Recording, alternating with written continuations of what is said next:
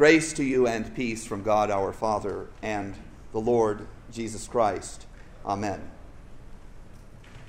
Dear friends, in the New York Times Sunday magazine a month ago, there was an article about a campaign in Boston to persuade teenagers to break up with their girlfriend or boyfriend in person rather than on Facebook.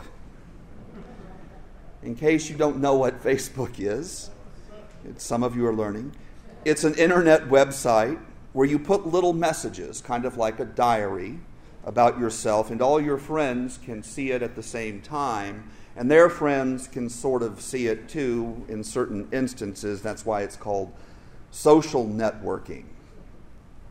Facebook has a little place where you can check your relationship status. In other words, you can tell the whole world that you are single, in a relationship, engaged, married. Here's my favorite one. It's complicated. In an open relationship, widowed, separated, divorced, in a civil union, in a domestic partnership. It's easy to update your relationship status. You just click, and suddenly you're single again. It's also easy to write a message that says, I'm breaking up with Jeremy because we don't have very much in common, and to post that message to the whole world before you've talked to Jeremy. And that is what some teenagers have been doing, and that's what this campaign was about, teaching them to face it, don't Facebook it. In the gospel today, Jesus gives guidelines for breaking up that don't allow you to publicly humiliate someone and that require face-to-face interaction. It sounds surprisingly harsh the first time you read it to imagine a congregation throwing someone out, and I've known indignant people who've said a church can never throw out anyone under any circumstances. But the fact is that even in an orderly and kind congregation like Dove of Peace, people are drummed out of churches all the time, made to feel unwelcome, discriminated against, ignored, without any frank discussion, without any face-to-face interaction. I think the key thing that Jesus wants is for the discussion to happen, because it's just as likely that the community itself may be challenged to repent as any given individual whom supposedly the church is reprimanding. But normally, because those conversations never happen, congregations go merrily ahead with wrong information or a bad attitude or simply unchristian practices, while the individual is silently thrown under the bus, so to speak, a Facebook breakup. But community and civil behavior and personal character and public welfare are endangered in our culture right now. We know, those of us who are members here, we know our congregation has slowly lost membership and attendance over the last 3 decades. What we sometimes fail to say is that all Christian groups are in decline, with maybe a couple of exceptions, and that all voluntary societies in America are in decline. The Freemasons, the local VFW, the Shriners, the Junior League, or since this is Labor Day weekend, the labor unions. Labor Day was established as a day off for tradesmen and what we call today blue-collar workers. It involved parades downtown and picnics in the city park for workers. It was a celebration of workers who are celebrated in virtually every other country in the world on May 1st.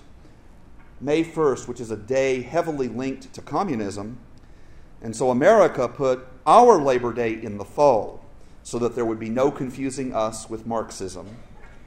But nevertheless, the concept of the day, Labor Day, is devoted to workers and to unions. Unions which are associations of people who come together and organize. Except Labor Day, you wouldn't know any of that, would you? Because the corrosive tide of consumerism eventually alters almost every good impulse in our society. So what are we going to be doing tomorrow, Labor Day? Labor Day is a shopping day, or the last chance to have summer fun, and certainly a big day to overeat. This corrosive tide of consumerism changes everything. In a few places in America, you can still go downtown.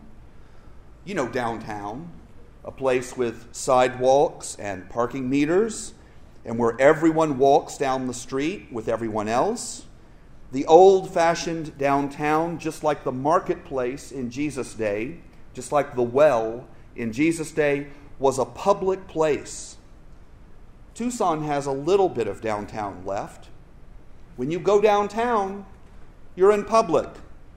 You're with people who are not your Facebook friends. Homeless people, people who are going to court, street corner preachers, people in wheelchairs, gang members, people with incredible tattoos covering acres of their bodies. You name it.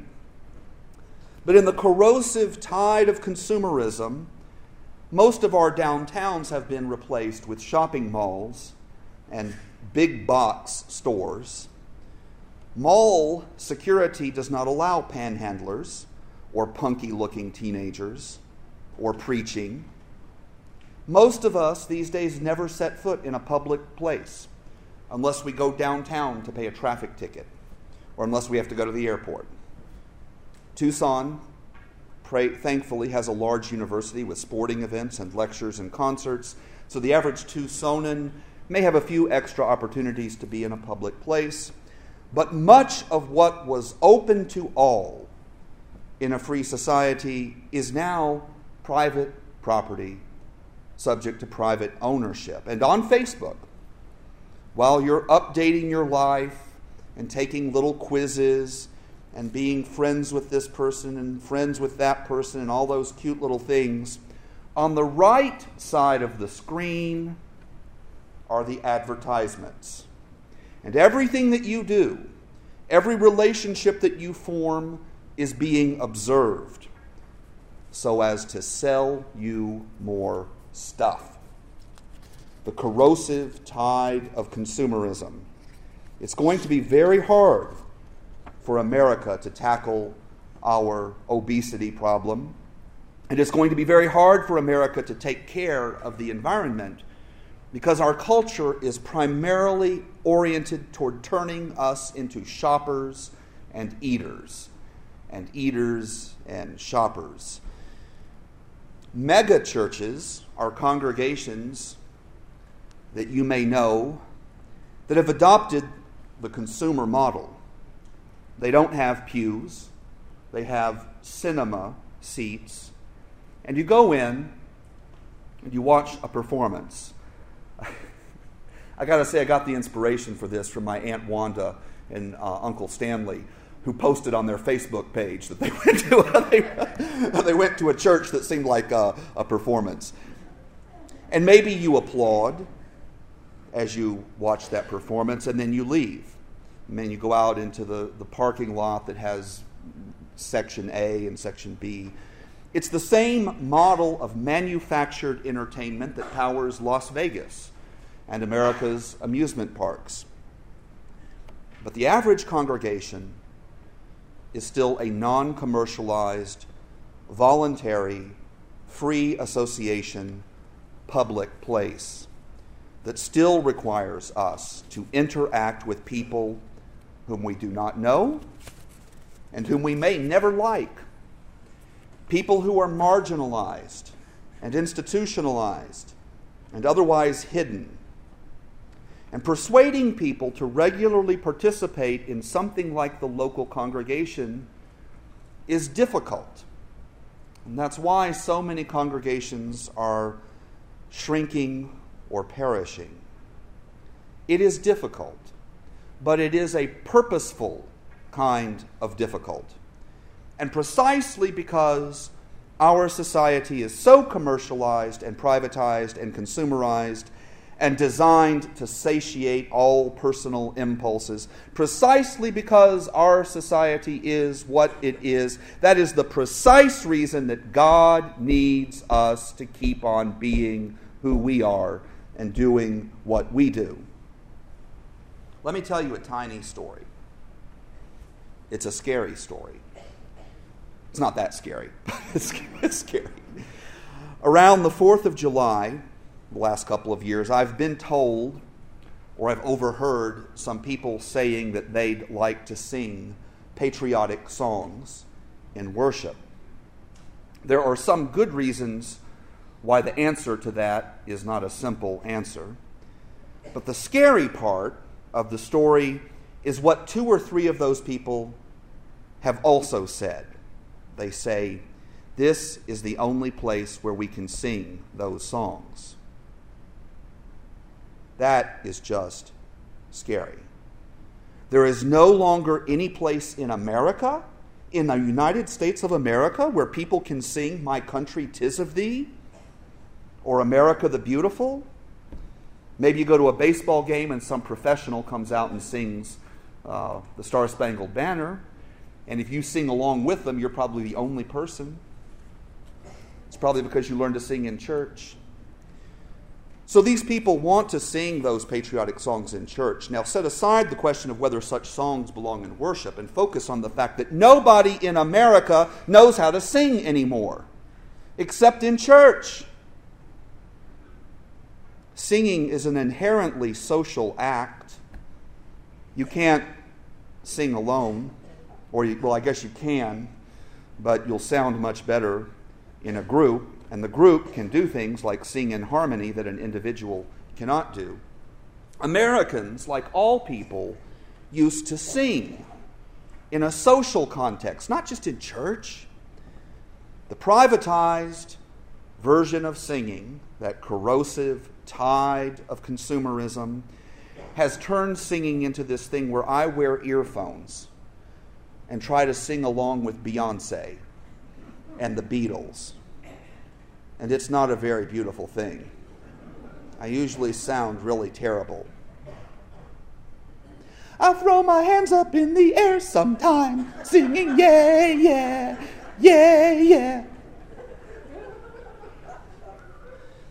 I sound terrible, but I can't even hear myself because I've got Beyonce blaring in my ears.